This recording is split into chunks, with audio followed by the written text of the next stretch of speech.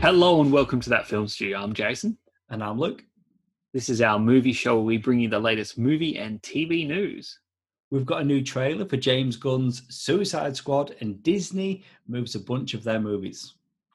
Well, let's just get into it, hey? Let's just get straight to trailer talk. And yeah, well, let's nab out that Suicide Squad trailer. This is James Gunn's The Suicide Squad.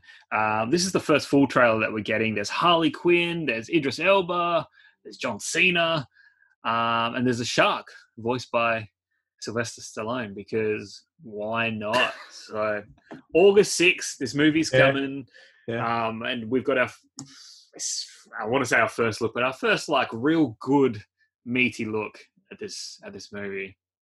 And it looks batshit crazy. Oh, in nuts. the best way. In the best way. With everything happening, I like how is it Amanda Waller? Is that the character's name?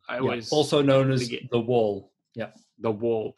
I like how her expression is the same in every shot, and it's a reaction to something batshit crazy happening on screen, and she's just like straight faced, not impressed, a little bit upset as well, like internally, and she's trying not to show it. I like that, because at least that means that this movie is going to have some sort of like ground to it. There's going to be a you know what I mean? Like there's a straight character.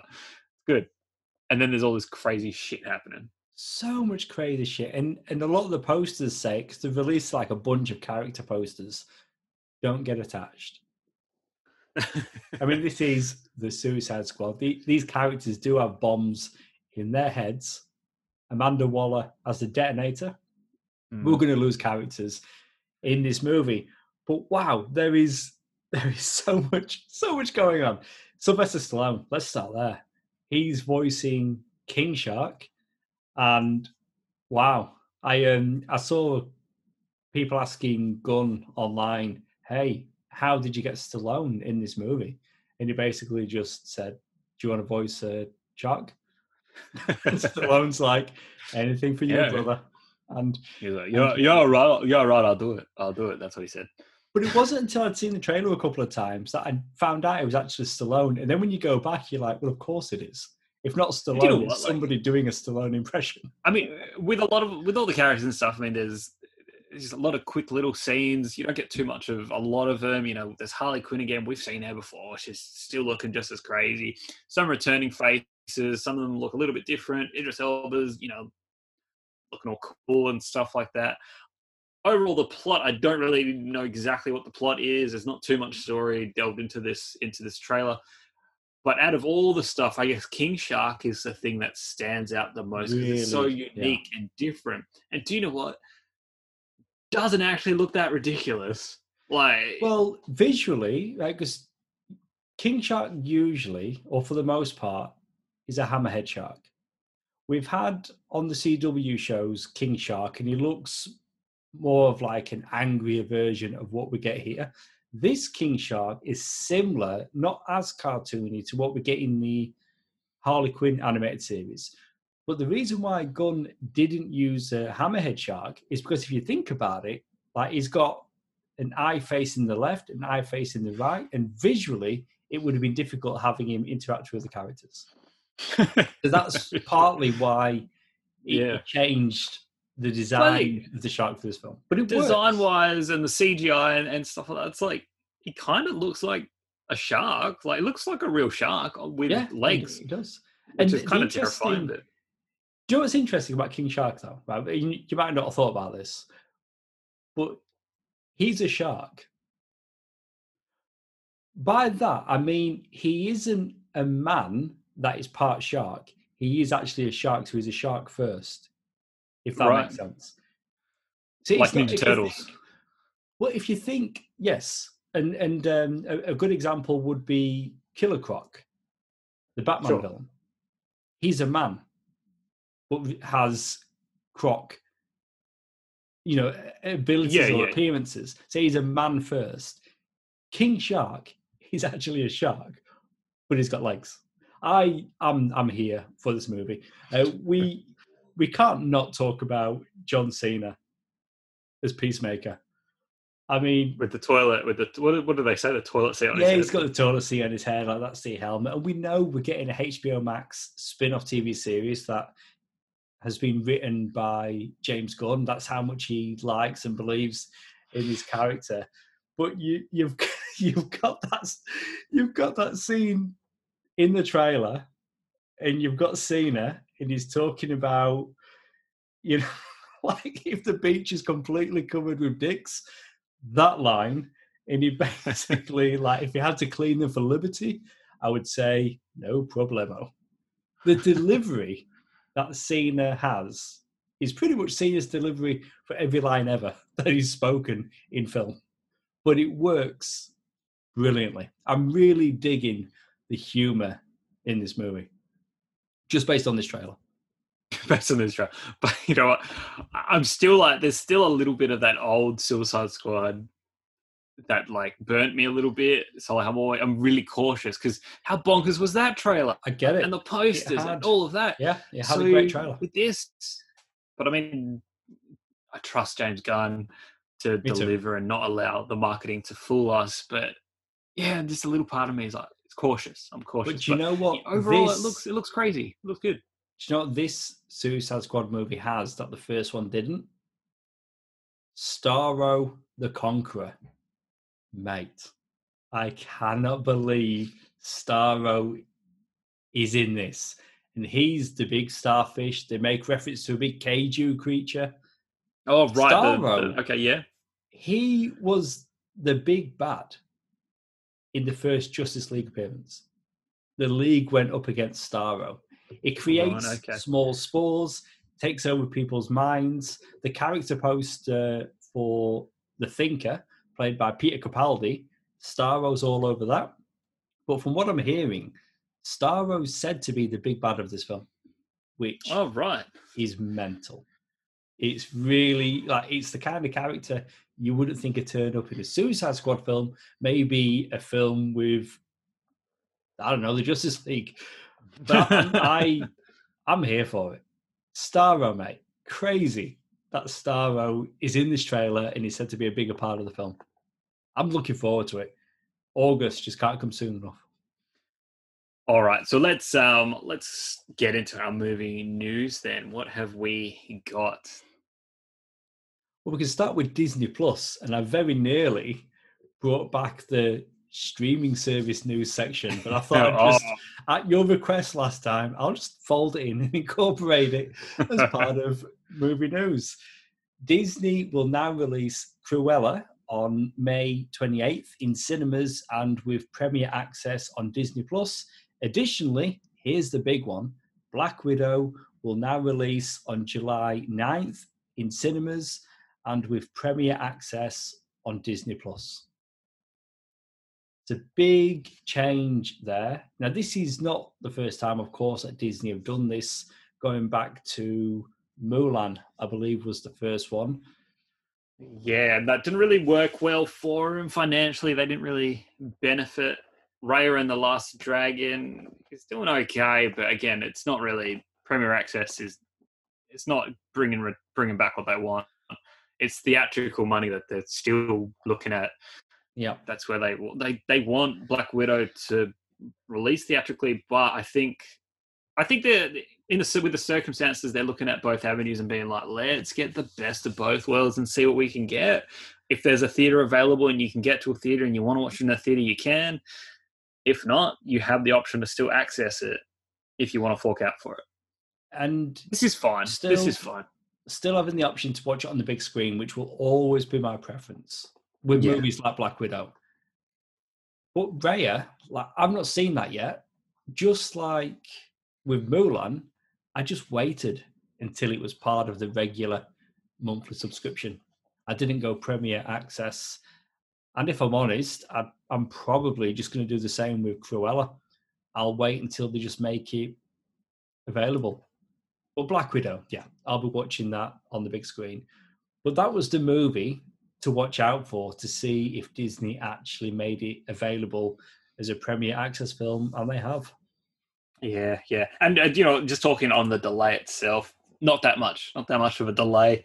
we've waited this long. We can't wait It's a year or more. Like, we've been waiting since it was meant to come out. Like, it's crazy. But you know what? I saw a trailer for Black Widow, and I've been trying to stay away from them, to be honest.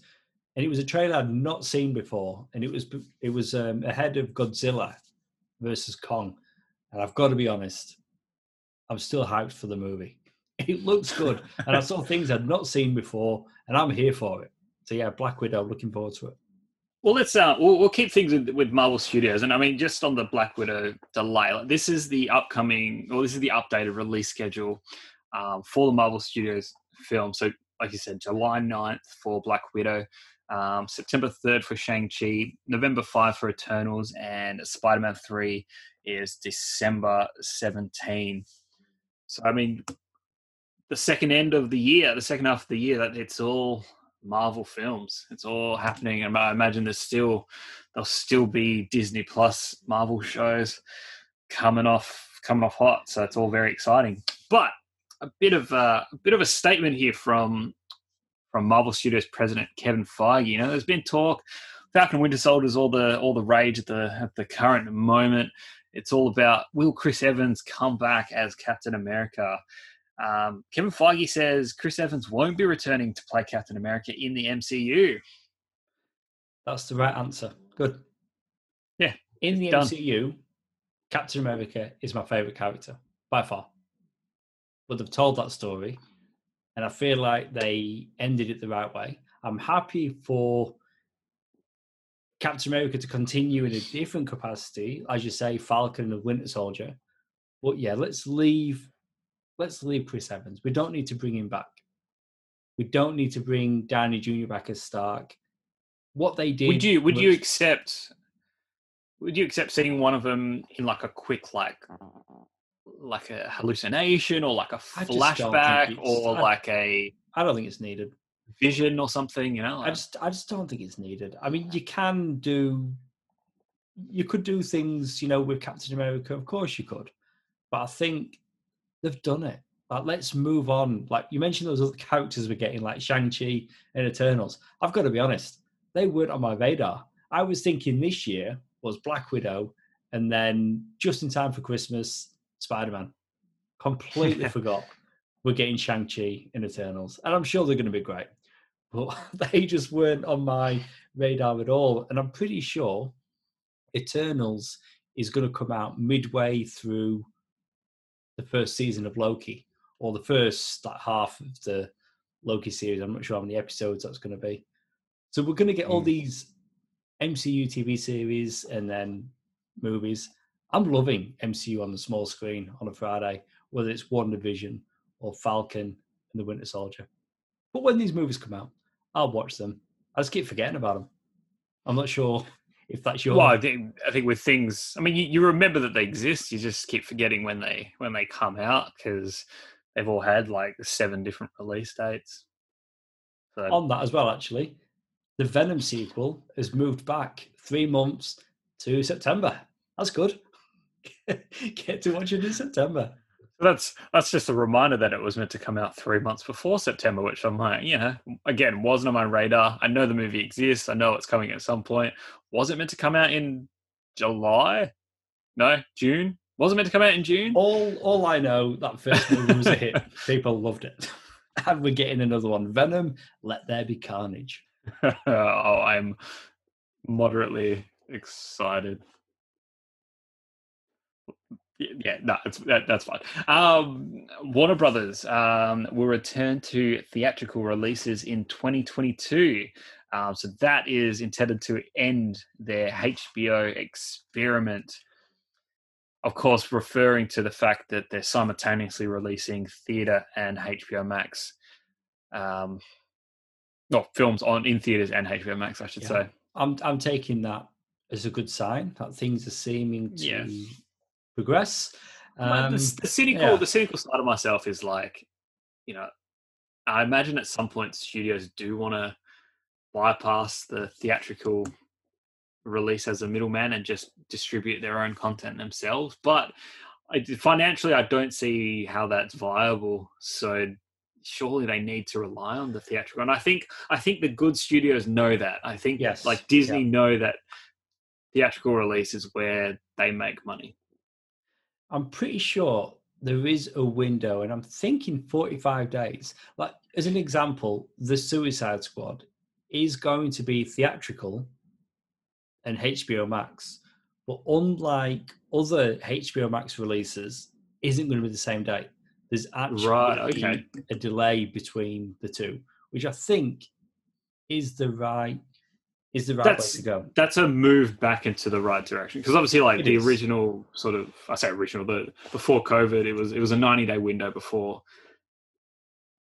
between theater and any sort of home release in any capacity. They've shrunken that to allow for the circumstances. So 45 days, I think that's a good. Yeah, and then if they eventually go back to 90 days, yeah, I think we're moving back towards in the right direction. And that's starting to feel good again. Yeah, I recognise not everybody can go to the cinema. Like, whether it's because they've got families or they don't live in an area of the world where they've got easy access to the cinema. So having that option at home, is good for them. But it's a worry, isn't it? Like, we both, recently reviewed, Godzilla, King Kong. And ahead of that, you could just jump online and watch a HD version of that film. If you want to pirate it and go down that avenue, like, that's the worry. It is just a click away. All these movies. So whenever it's, whether it's Disney Plus, HBO Max, as soon as they're available for people to stream at home, there's going to be someone that's uploading it online.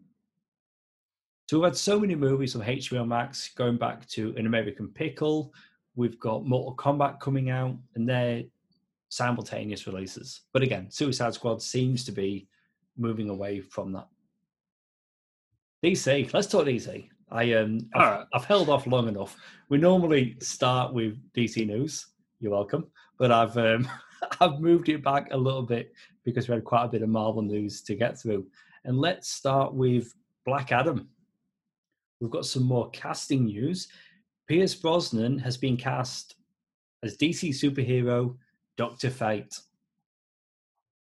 This has got me very, very excited. Yeah. Brosnan is the latest key cast member to be added to the film, which will serve as the big screen debut of the Justice Society of America.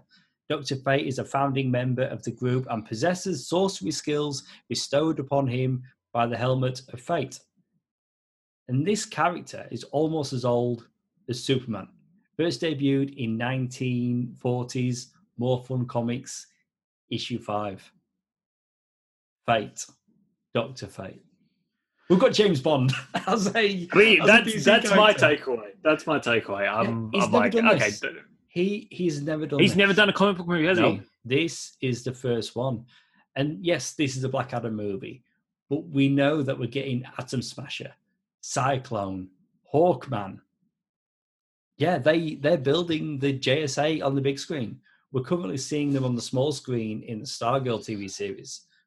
But we're getting more and more JSA at the moment. Dr. Fate always being an interesting character, and Pierce Brosnan in a DC film. The funny thing with Pierce Brosnan, like, if you think about it, or at least in my opinion, I find like he's really good in any role that he does, even if the movie itself is garbage. Like, he's always on. He's always giving it his all, I reckon. So, yeah, I think, yeah. I'm excited getting the casting. It's very exciting. DC they're just going after talent, and I think that there's nothing wrong with doing that. Take Shazam! Fury of the Gods, for instance. Dame Helen Mirren has joined the cast and will play the villain Hespera. Everybody wants to be in a DC film, even a dame. Yeah. That's cool. Saying that, though, she's kind of been in a DC movie already. She was in the film Red with Bruce Willis. That's right. She played Victoria, the assassin. She probably didn't even realize that was a comic book movie, though. Yeah, to be honest. True. And But it kind of, but the thing we've read, it was like it opens with the DC logo, but it's really like multiple imprints within DC, but it still counts. It's a DC yeah, film. it's still good. But yeah, she's the big bad. I'm excited about that. But it really does sound like everybody wants to be in a DC film, unless of course we're talking about Billy Crudup. For whatever reason, he's pulled out of the Flash. Has he actually pulled out, or was it? Yeah, well, he's not in it. Oh, it's probably. Do you know what? It probably comes down to bloody scheduling conflicts because this That's movie the was meant to go-to, come isn't it? out like Yeah, this movie was meant to come out like 12 years ago, wasn't it? Like that's the studio likes to say scheduling conflicts. It's no, but I mean legit. This movie. How long has this movie been? Has it taken this movie to be made? I'm surprised even like how Ezra busy Miller's is he still really? attached to it. Billy Crudup. That's how busy is he? I mean, he's got a good career, and nothing against him, but I don't think. I'm sure they could have worked it out, but instead could have found a way. Instead of Billy Crudup playing Barry Allen's dad, Ron Livingston taking over. Yeah, all right, fine. He's still got a dad. That's cool, I guess. And he's still got it. Hey, gets out of prison. Oh, you've changed.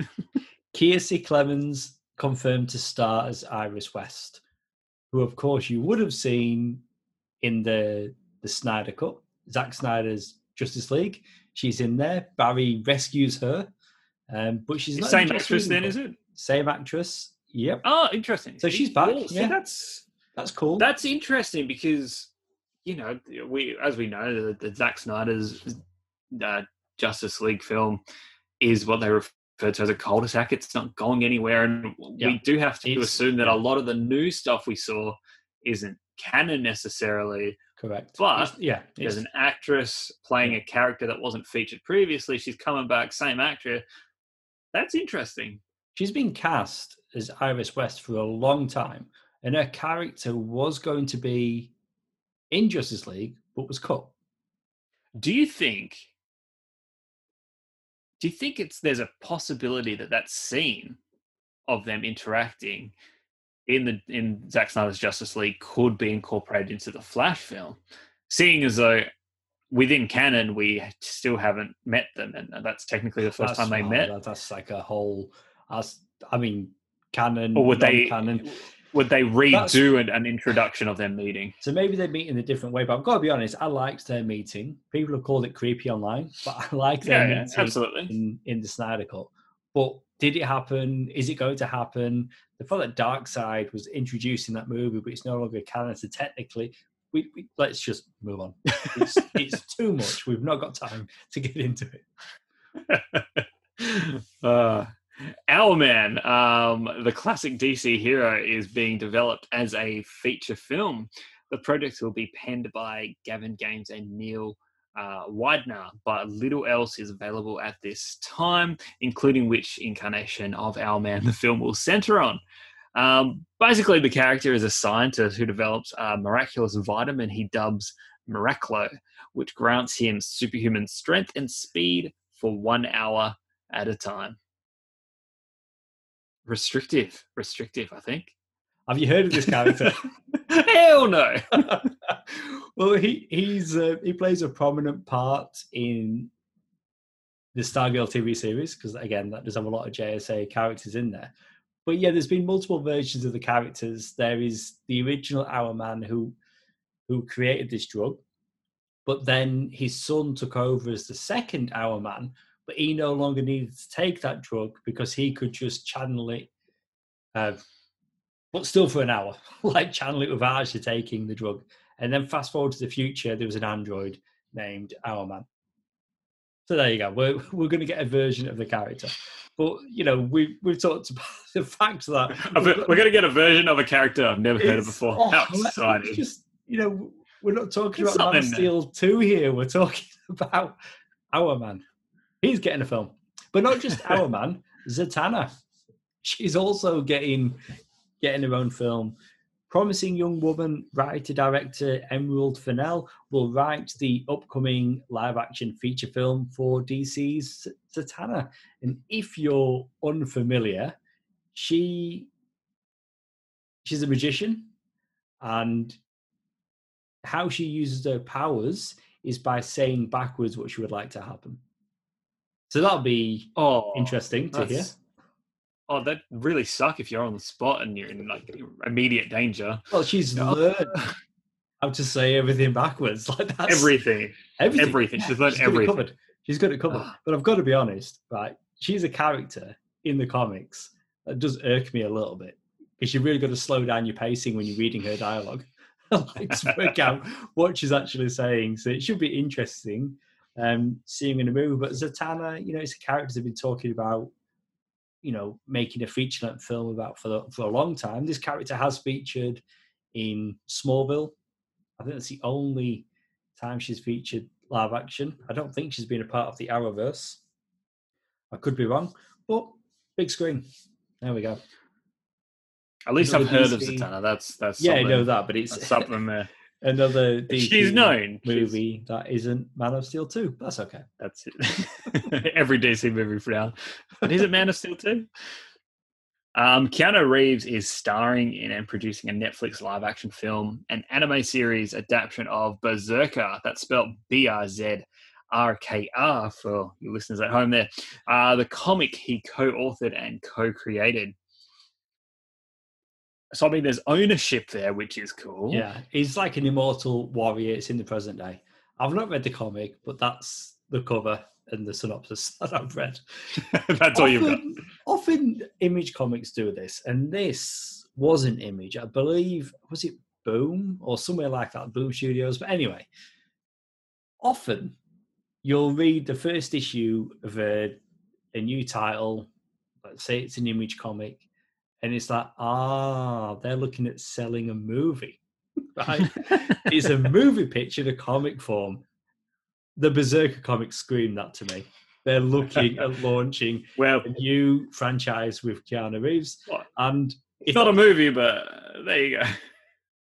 No, it is. It's a live-action film and an anime series. So they've got two things. Oh, it's both. Yeah. No, they've got it all covered. There you go. They've got a comic, an anime series, and a live-action film, who they will no doubt cast Keanu Reeves. And I'm all for it, don't get me wrong, but it reeked of movie pitch. And then we got the news. That's fine. That's okay. The Berserker. Good for them. And I'm glad that you spelled out how they're spelling that, because it's an interesting way of doing it. All right, let's talk Transformers. We're getting more Transformers, but this new film that's in development, it's from director Angel Manuel Soto and writer Marco Ramirez, not connected at all with the Michael Bay movies. All the spin-off, Bumblebee, which I did enjoy. So this is a completely different thing. Nothing much is so known. when we say complete, like, are you thinking essentially a reboot, or you're thinking, okay, it could be set in the same universe, just like happening over there, it's its own thing? It's separate, so it's separate to the main universe. So it sounds like its own thing. Bumblebee was a spin-off, and they let you know that's what it's going to be, whereas they're going out of their way to tell you that this movie will be separate. I think it's going to be its own thing, and I'm hoping it will be, if I'm honest. But saying it'd be cool to see a brand new live action take, like something a bit different. I'd take something. I'm not invested at all. I liked the first Transformers movie, although I've not seen it since the big screen. Many years ago. It's still pretty fun. Well, that's good. Really enjoyed Bumblebee. That was great. But I've not enjoyed the Transformers sequels. So if they're going to do something separate to what's come before, I might check it out. Interesting. Well, actually, the director, he's also the guy that's developing the Static Shock movie that we talked about recently. Oh, right. Another DC character. Or a new DC film that's not Man of Steel 2. Cool. Okay, calm down. Michael B. Jordan is set to make his directorial debut with Creed 3, which is set for November 2022. So, obviously Michael B. Jordan, the star of Creed and Creed 2. Yep. Those Adonis Creed. Yeah, those are Rocky movies. not about Rocky. But still good, still pretty good, still good movies. Yeah. That first one's solid. That first one is the such second a solid one movie. questionable. It was okay. It was okay. It was all right. Yeah. We talked about this before, and I thought you were going to say something, but it was apparently Michael B. Jordan was looking to direct. Now it's official. It's actually happening. Okay. He's the director of the movie. Something we haven't talked about on the podcast, though, and this news started coming out around about the time we did our last movie show, but there wasn't enough to go on at the time. We're getting a Face Off 2. How can you take the face off a second time? I don't know. I mean, how could you take it off a first time? I don't know. But I love that movie. It is bonkers. It is like Nick Cage on top form, that first movie. So when they talked initially about doing a sequel, it was going to be a continuation of that world, where they've actually come out and said now that the sequel will bring back the original movie's stars, Nick Cage and John Travolta, assuming they approve of the script. So what the director is basically saying, the movie can only happen if they're attached. He only wants to do a sequel if it is about their characters. I am all for that. Unfortunately, John Woo isn't back, but I'm here for more Face Off. Do they switch again? Do they switch back? Just keep switching. Honestly, one of my favourite ever Nick Cage performances, and there's many, but it's got to be Nick Cage, but playing Travolta's character, but wearing Nick Cage's face. And it is just, oh man, it is just magic. It really is. Because it's Nick Cage going really full Nick Cage. It's brilliant. Face Off. It's not right. It's not right. I really enjoy that movie, and it's crazy to me that it's available on Disney Plus. Well, it is. A third Ace Ventura film is in the works and is being written by the writers behind 2020's Sonic the Hedgehog film. I mean, we could say a fourth Ace Ventura film is in the works. Well, in reality, it really is a third. Sure. I watched Pet Detective and When Nature Calls last year, and I thought, you know what? For the first time ever, I'm going to go all the way and be a completist, and I'm going to watch Ace Ventura: Pet Detective Jr. I think I lasted 10 minutes. Awful. One of the worst things I have ever seen. So this will, be the third Ace Ventura film. It's interesting that it's the writers behind Sonic the Hedgehog, which also starred Jim Carrey. So hopefully they can bring him back, because there's no word whether or not Carrey is attached. But again, the Junior movie, you can't do Ace Ventura without Jim Carrey. It's pointless. Yeah, it's just like one of those things, like you catch up with a character many years later. It's sort of like, are we asking the question, what does a pet detective do, in their 50s, in their 60s? Are they still as mature? Are they still talking out their ass? What are they doing? That's the character. But I struggled with Dumb and Dumber 2, because what they were doing in that first movie back in '94, when the actors were younger and the characters were younger, I could go with it more. But when they're older and they're still doing that same stuff, I didn't enjoy it as much, and that could be a problem. But at the same time, if you're going to do Ace Ventura 3, the only way you can do it is by bringing back Jim Carrey. And he was funny in Sonic the Hedgehog. That's the best or the funniest Jim Carrey I've seen in a long time. Yeah, I think Jim Carrey can still channel what made Jim Carrey great, which he can. Things like the... But he did it in Dumb and Dumber 2, but he was old. That's older, true. Should I say. Yeah. And Lloyd Christmas wasn't as funny doing dumb shit when he was an old man. Anyway, in Jim Carrey, we trust. At least the Ace Ventura character isn't a stupid character. He's just a zany, crazy, immature character, which is different. But maybe the same principles there. Andy Garcia has signed on to star in the upcoming reboot of Father of the Bride. Like previous iterations of Father of the Bride, it will focus on the father of a soon-to-be bride coming to terms with his daughter's nuptials. However, this time around, it will be told through the relationships in a big, sprawling Cuban-American family. This is a random story. Like, is it random? I mean, in the 90s, I don't know. Like, we got Steve Martin, and who did it originally? Steve Martin did it the second time. The first time, I think it was Spencer Tracy that did it originally. So this is a story that has been told a couple of times before, and they're obviously approaching it from a different angle this time. But it's like, so last time we had Steve Martin, this time Andy Garcia. Okay, the guy that just pops up as bad guys in films. Great. Let's give it a whirl.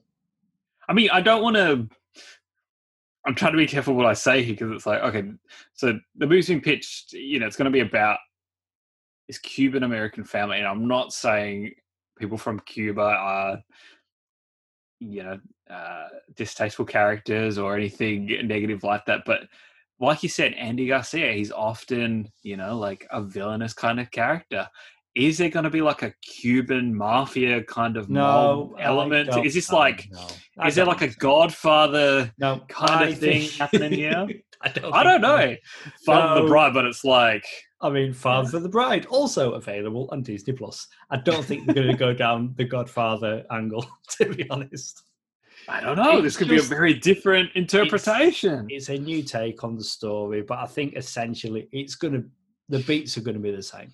They're just going to add, the fact that it's going to be a sprawling Cuban American family. There's going to be some larger than life characters, I'd imagine. But for the most part, it's going to be similar to those first two movies.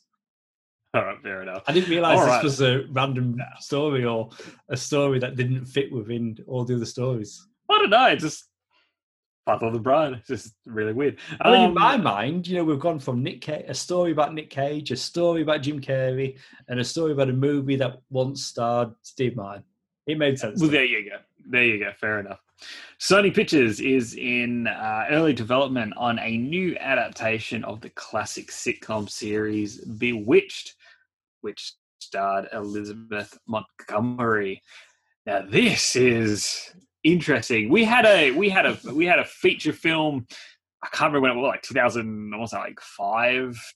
Mid 2000s, yeah. Nicole Kidman, but what was weird interesting or weird, however you want to take it, was like the Bewitched show existed in that movie, but they were doing a reboot of the show. But then the Kidman character really was a witch, and she was an actress, but she was a witch. Yeah, and one of the characters from the show was real and played by Steve Carell. It's been a while since I've seen it, and I did see that at the movie, so I went to saw it on the big screen. I was watching all the Will Ferrell movies back then. Yeah, and I was trying to avoid them, but I was like, "Oh, it's Bewitched, so I'll check it out." And I was like, "What the hell?" It was fine, whereas this sounds like it's going to be a more straight adaptation. So what we got on the small screen, that's what they're going to put on the big screen. So they're not going to try and do anything meta with it, I don't think. I know, like when we get an announcement of a movie, usually like it's been in development for months and months and months. But do you think that there's, WandaVision has been quite popular? Hey, that's a good point. And but it has been obviously very recent as well. But do you think there is like a bit of an influence? Yeah, I do now. Yeah, I wasn't thinking about it. Featured the sitcom stuff.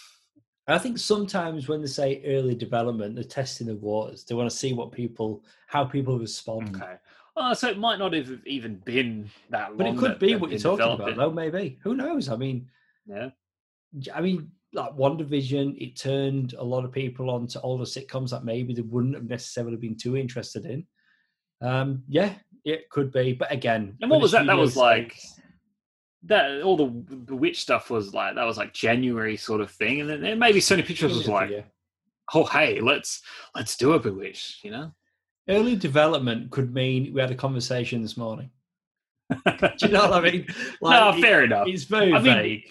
But I think in the movie world, though, that's not normally how it is. I think you're onto something that a lot of focus got put on Bewitched with WandaVision. Obviously, WandaVision ended up becoming something different, but it started there. Yeah. All right, well, that's it for your movie news. We'll just jump straight into TV news. Batwoman reintroduces an altered Kate Kane with Krypton's Wallace Day taking over Ruby Rose's role. But just to be clear, Javicia Leslie will still continue to be the only Batwoman in the show. Now, you know I'm not actually watching this show, so I don't have any sort of, I guess, care. But I still think it's really bizarre with the whole, what was it, Ruby Rose or whatever, obviously leaving the show, however that all went down. But just the fact that, I still find it weird, the fact that they replaced the character as opposed to just recasting as you know what they're doing now with the Kate Kane character. Yeah. Okay. Does it fit in the story? Does it work? That's my question. Okay. I know you're watching it, yeah? Yeah. I'm one of the few that is still watching it. Like the 3 people watching the show, yeah. Ryan Wilder, the new Batwoman, is a really cool character. And we're getting a good performance from, am I pronouncing her name right? Javicia. I don't think I've actually heard people say it 2 different ways, and that's annoyed me. So it's either Javicia or Zavicia. Okay, so I'll stick with what I've been saying. Javicia. It doesn't help. I can't help you. Yeah, I'm liking what she's doing. I am, and to begin with, season 2 of Batwoman was moving away from the Kate Kane character, although she was referenced heavily. But it's got to a point now where you had to do something. And does it work that someone else came in and was now Batwoman, and does it work with completely, the supporting characters? The storytelling's there. It completely works. There's a reason why she's there. There's a reason why visually the costumes are a little bit different. She works with the team. There's a reason why. If people like yourself have not seen it, I don't want to spoil it. But then Kate Kane, the character, is still prominent and a big part of the show. And the more they mentioned it, you're like, well, come on. Like, you'd have thought they'd have had a clean break and moved away. But they've decided to have the character return, a different actress. But the interesting thing to note, as I said before, we're still only going to have one Batwoman, and it's Ryan Wilder. So even with Kate coming back, she's not taking back the mantle of Batwoman, which I'm okay with, if I'm honest. But it's going to be interesting how they reincorporate her back into the show. All right, fair enough. All right. Later this year, Stargirl will return for its 2nd season. Nick Tarabay is joining the series as Eclipso, the corrupted angel of vengeance. In the comics, Eclipso focused his power through the Black Diamond. He was also able to possess almost anyone who held the diamond while entertaining thoughts of revenge. This is a cool character, Silver Age DC character. He'd been referenced in the 1st season, but we'd not actually seen him until a poster they put out, or like a character poster, and I shared it with you. And if people have is this the Ivan Ooze image, you said he looks like Ivan Ooze. Yeah, yeah. I mean, there's an Ivan Ooze quality about it. It was like Ivan Ooze crossed with, I want to say Apocalypse, but Apocalypse kind of looked like Ivan Ooze. So I'm into it. Yeah. It looks all right, and it's one of those. No, it still looked cool. It wasn't a knock. I was just like, influence. I reckon a lot of the CW bad guys on the DC shows look better in action. So we'll just have to wait and see. Images. No, fair enough. Yeah, there's still images. But I'm just happy that they're just going for it. Like, if this was a character appearing on Smallville all those years ago, he'd have had glowing purple eyes. But other than that, it'd just been a bloke. So I like the fact that although it looks a little hokey at times, they go for it. They go, okay, they're giving them the costumes, their design. What's he look like on the page? We're going to do our best. And that's all I ask. Just try and do your best.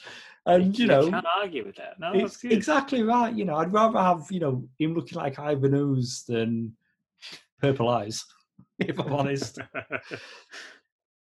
Michelle Gomez will be joining Doom Patrol Season 3 as Madame Rouge.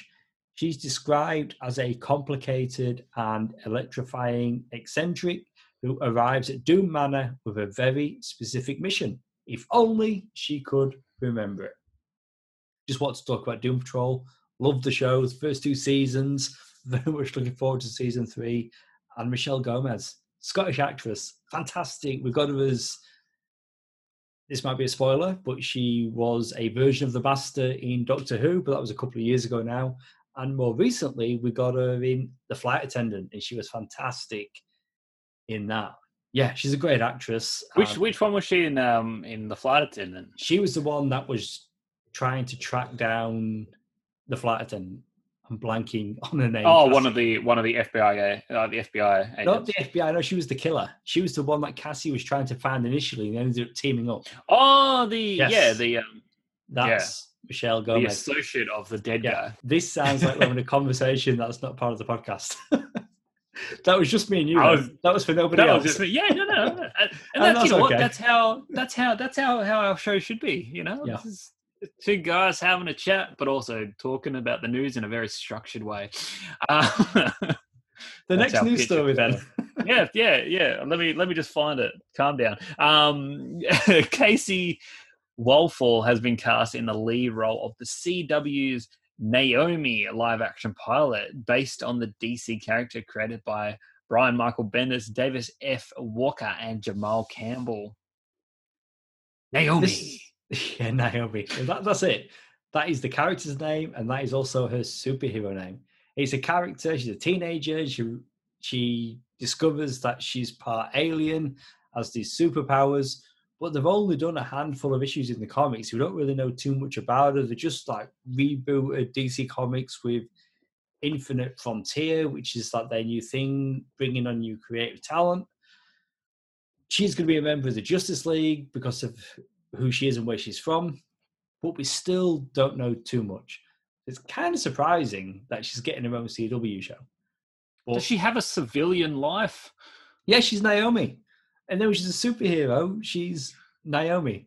But she's people like, hey, there's that superhero named Naomi. I wonder if it's that chick over there also named Naomi. This is the thing where it's too early to tell based on the comics. It's going to get to that thing when you had Walking Dead in the comics, Walking Dead on the TV show, or Game of Thrones is another example, where they were either behind each other at the same pace or one overtakes the other. So, I don't know, it might get to the point where if this show is successful, it'll overtake the comics and then the comic will follow the show. But at the moment, we just know that she's now going to be joining the Justice League, previously a member of Young Justice, but we don't know too much. Just that she's very powerful. That's what they say. But yeah, Naomi. It's not got quite the same ring to it as, I don't know, Wonder Woman, Supergirl. But I'm sure it'll be okay. Kingsley Ben-Adir has been cast as the lead villain in Secret Invasion. This is the big Marvel show.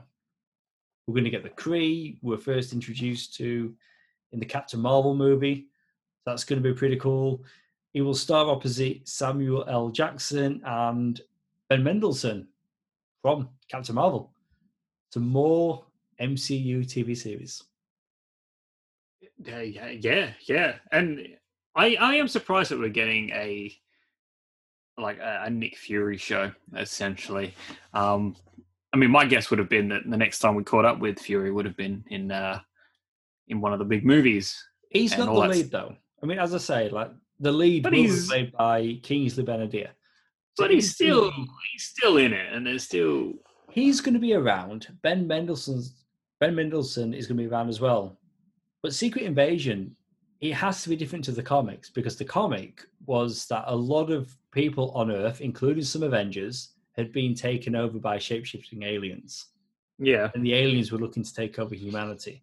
That's not I said Kree before, didn't I? That's not the Skrulls that are being introduced. So, not quite sure what the show's going to be. Well, they always just like with Civil War, like they'll always take a thematic similarities, but they'll take a different story. But no, it's cool. It's cool either way. I'm all right. I'm into it. Secret Invasion. It's something a bit different. It's bringing characters from the big screen to the small screen.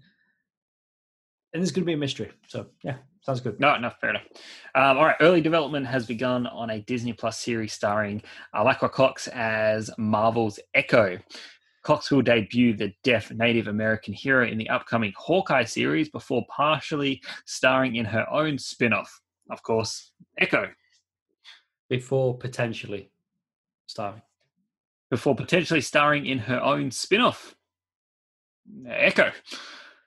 This is a character, not through Hawkeye, but I read her in Daredevil.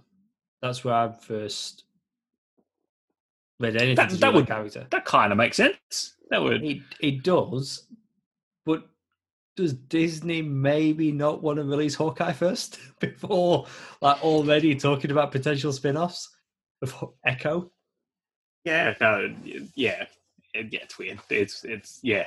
I agree. They're getting a little bit ahead of themselves. But then again, we've just been talking about a DC show named Naomi. So who knows? MODOK. We talked about this last episode, but we've got some casting. John Hamm will voice Iron Man in Hulu's upcoming adult animated series, MODOK, which is pretty cool. Nathan Fillion has been cast as Wonder Man. Whoopi Goldberg will voice Pound Cakes. Whoopi. No idea who that is. And Bill Hader is playing both Angar the Screamer and the Leader, who you would know as a Incredible Hulk villain. The show will also feature classic X-Men villains like Mr. Sinister. All 10 episodes of the stop-motion series will premiere on Hulu Friday, 21st of May. Nice. Still no release date for us here in Australia, but we spoke about it last time. It's got to be Star, hasn't it? We'll get it on Disney Plus at some point. But this show sounds fun, crazy. Again, Pound Cakes. Never heard of that character, but Whoopi Goldberg's going to voice her. So we've got that to look forward to. Whoopi. All right. A bit of Pixar stuff here.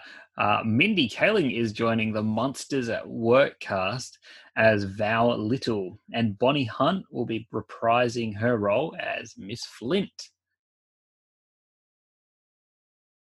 July 2nd on Disney Plus, Monsters at Work. Is this one you're looking forward to? We've got all these Disney Plus shows. You've got kids. I like that's your in. I like those first two movies, and yeah, I'll watch it. But this has been in the works for a very long time. I can't remember when we first talked about it, but it was a long time ago. But Monsters at Work, we're closer. July 2nd. They should call it Monsters in the Works. Yep. Powerpuff Girls live action show on the CW. Chloe Bennett, Dove Cameron, and Yana Perrault have been cast as Blossom, Bubbles, and Buttercup. And that is a live action Powerpuff Girls series where the characters are obviously older. And there we go. That's a thing that is happening. Yeah. So we know Chloe Bennett from Agents of S.H.I.E.L.D. as That's right. Quake. Skye, then Daisy or Quake, whatever you want to call it. Dove Cameron was even in one of the seasons. She was a baddie in Agents of S.H.I.E.L.D. Yeah. I think she was in Goldbergs as well. And Spice. Everything nice. So we'll just have to wait and see who the cast as a professor. But it's, I mean, it doesn't sound real. I need to see evidence that this is actually happening. Because the idea though, if this is fantastic, what if this is amazing? Mate, come on. Just allow yourself is to it possible? I mean, we're not even talking about teen angst here. All the actresses are older than that. So yeah. We have to wait and see. It is the CW, but I don't know. It's interesting. Honestly, at the moment, it's just could be kind of cool. I need to see proof that is happening. We're gonna get that first. We're gonna get that first, the look of the characters in costume, and we're gonna be either be like, well, that looks ridiculous, or holy shit. I can't. That's amazing. I can't see it not looking ridiculous. But, I'm happy to be wrong. Wait and see. Could be interesting. Could be interesting.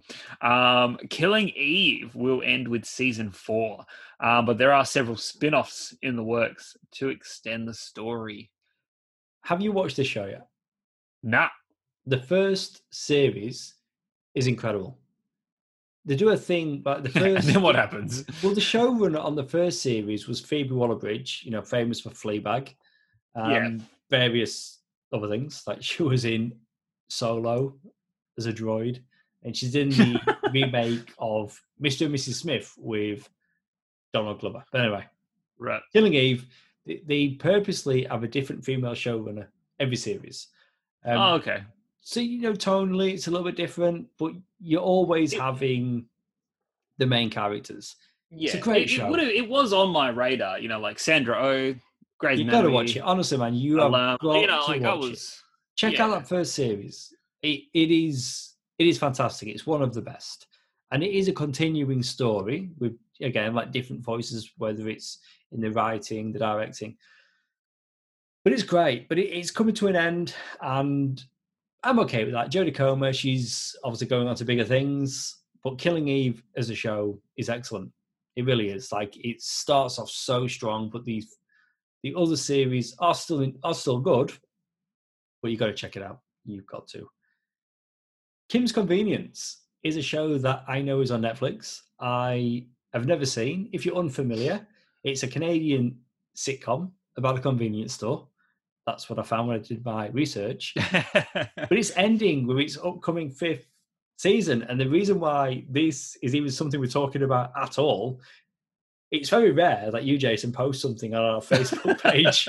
I did post this. Yeah. You did post this. I saw it and I was like, it's quite strange. It's because I do most of the posting on our page. It almost felt like somebody had shared something on my personal page. I'm like, what? Kim's Convenience.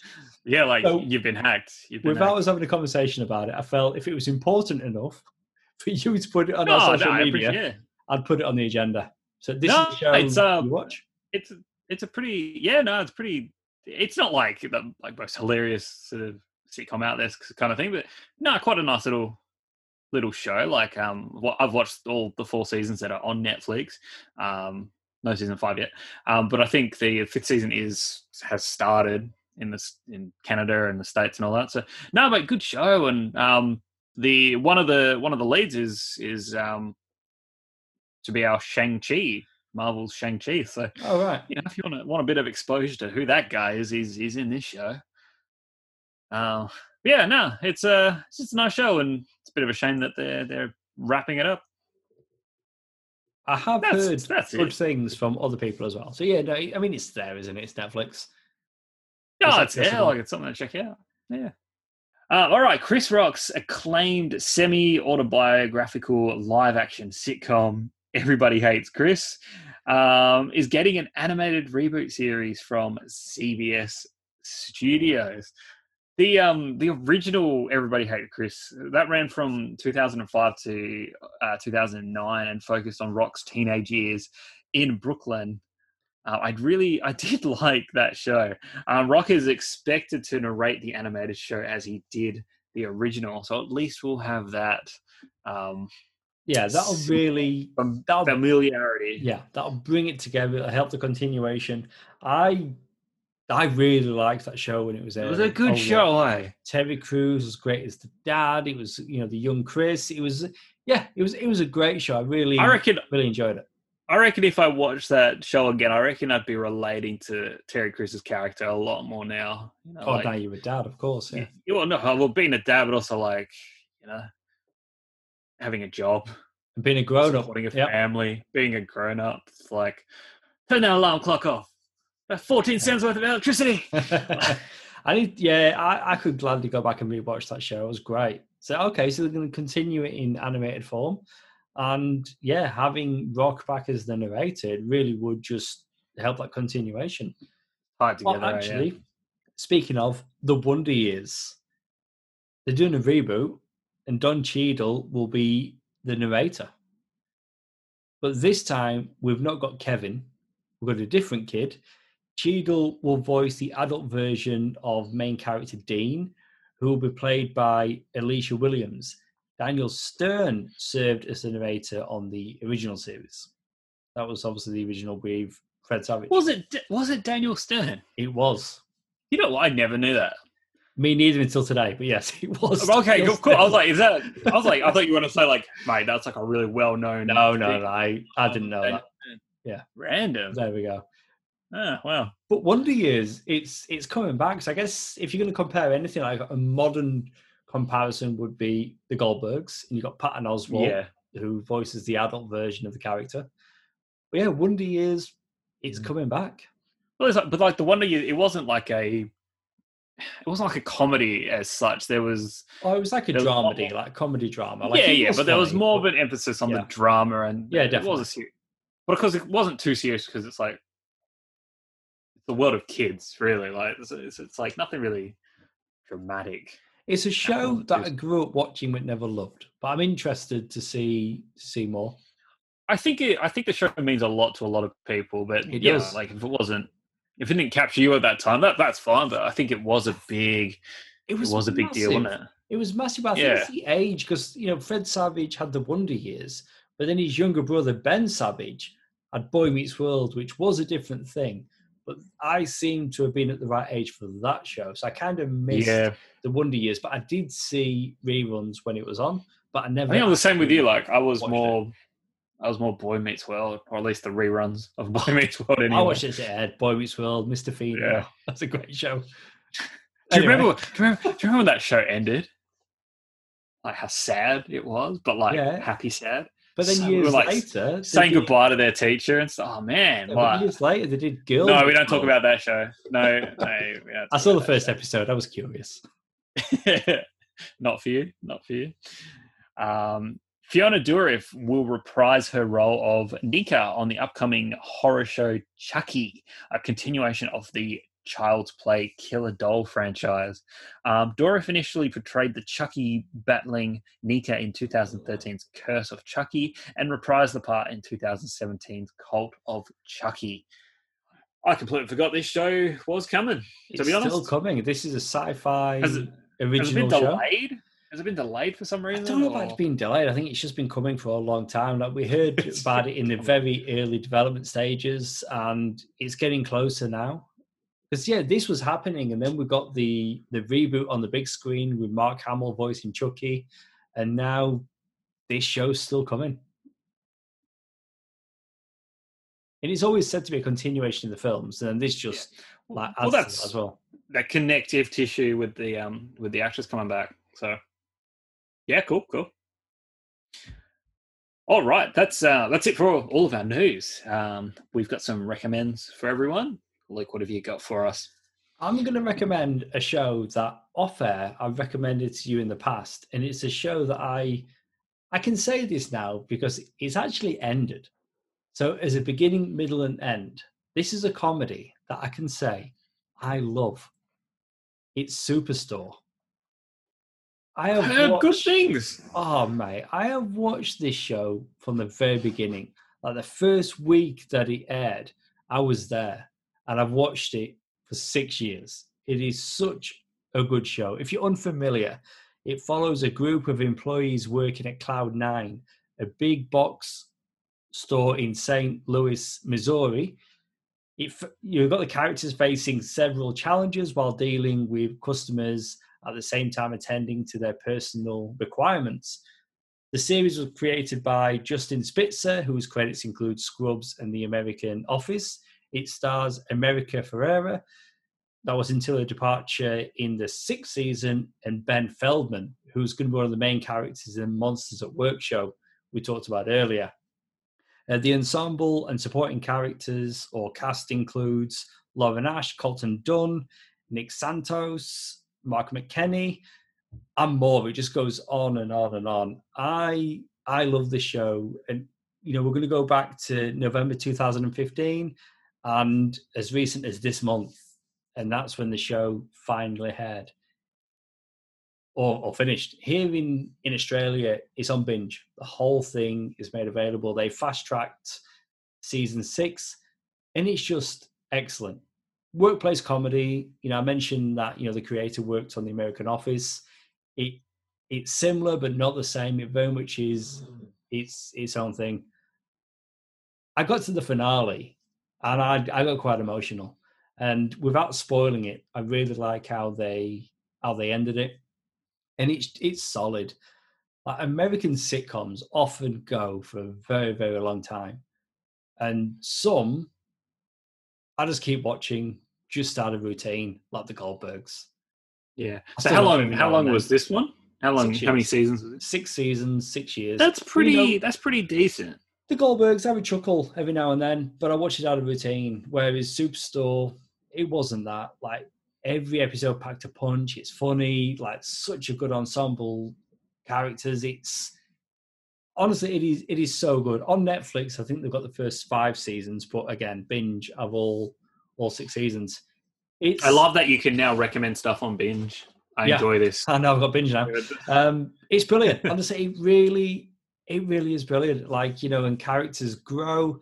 I was reading online today, like, where the writers were looking at taking the characters if they've got a season 7. The interesting thing, actually, about season 6 is that you don't see it often, especially in comedies, but COVID is a thing. So it's a retail store, they're wearing masks, and it's very much a reality in the show. And usually, I don't want the real world, that aspect of the real world in TV, but it works with it being retail. Honestly, it's bloody excellent.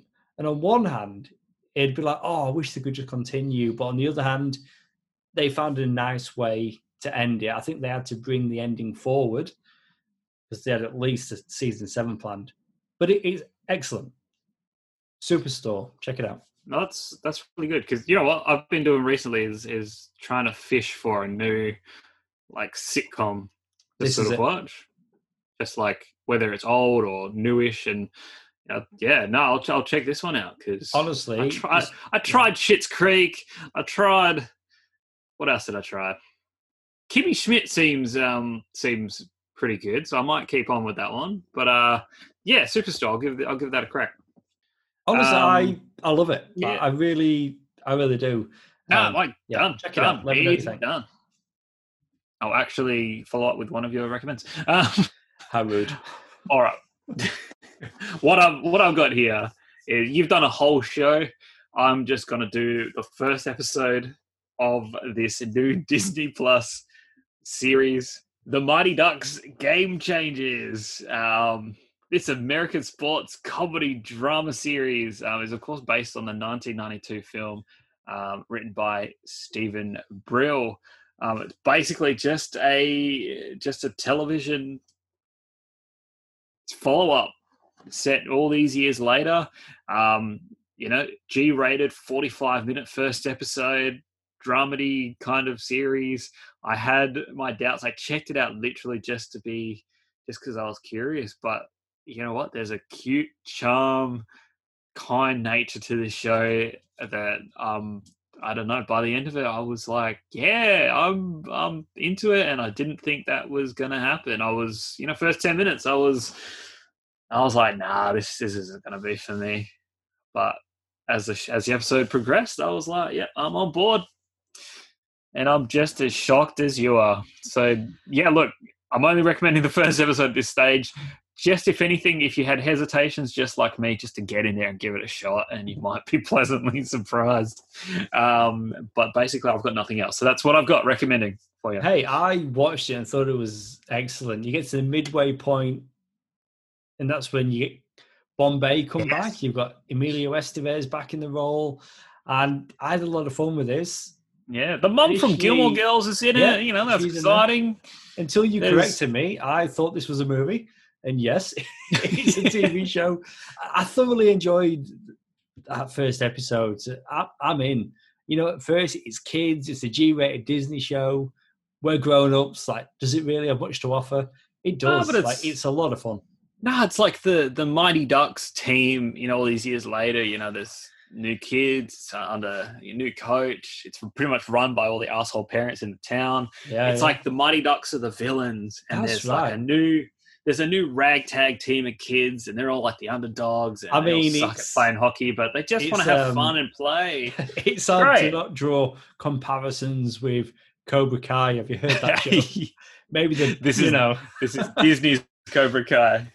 But it works. They just start whacking each other with hockey sticks. The Ducks are no longer the underdogs. Like they're one of the star teams. So then a new team has to start where it's for people that for kids that just enjoy the game. And I do know so there's 10 episodes in this season, and one of the episodes, for the most part, brings back the original Ducks as adults from that first. Wow, see, look, I'm into it. I'm into it. I don't think Joshua Jackson's back, but the other guys are back. I'm into it. Yeah, it's a good recommend. All right, some fine recommends there. Now, I'll just wrap us up with some trivia. And just because you got really excited about Powerpuff Girls, I'm going to keep it Powerpuff Girls related. Did you know, because I didn't know this, but I found this out, the Powerpuff Girls were originally called Whoop-Ass Stew. What? What were they called? Whoop-Ass Stew. Wow. No, I didn't know that. So the trio's name changed to the Powerpuff Girls in 1998 when adult audiences disapproved of children hearing profanity, obviously the ass in whoop-ass.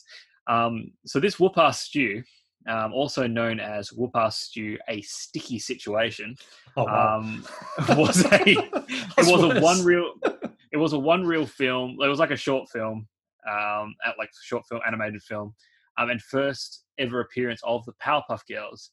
It was a project that Craig McCracken made while in Cal Arts College in 1992, and I guess when it came time to developing it as a longer ongoing series, some creative changes were made, such as changing, Whoop-Ass Stew to the Powerpuff Girls. Yeah, that's my trivia. I like it. That's good. It's good trivia. Who knew? All right, so that's it for our movie show. Please go subscribe and download this podcast on SoundCloud and Apple Podcasts, and please leave us a review. It helps listeners just like you find the podcast. We're on social media. You can find us on Facebook, Twitter, and Instagram as That Film Stew Podcast, and all our episodes can be found on our website, thatfilmstew.com. If you missed it, be sure to check out our recent review of Godzilla vs. Kong. And Sounds Like Comics celebrated their 100th episode with Zack Snyder's Justice League. And stay tuned for our upcoming review of Thunder Force, the new Netflix movie. You've been listening to Jason and Luke, the guys from That Film Stew. See you soon.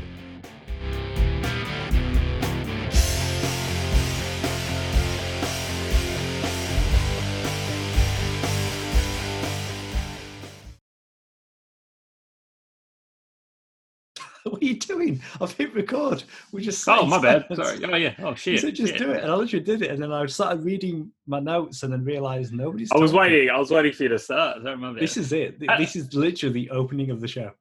All right, one take.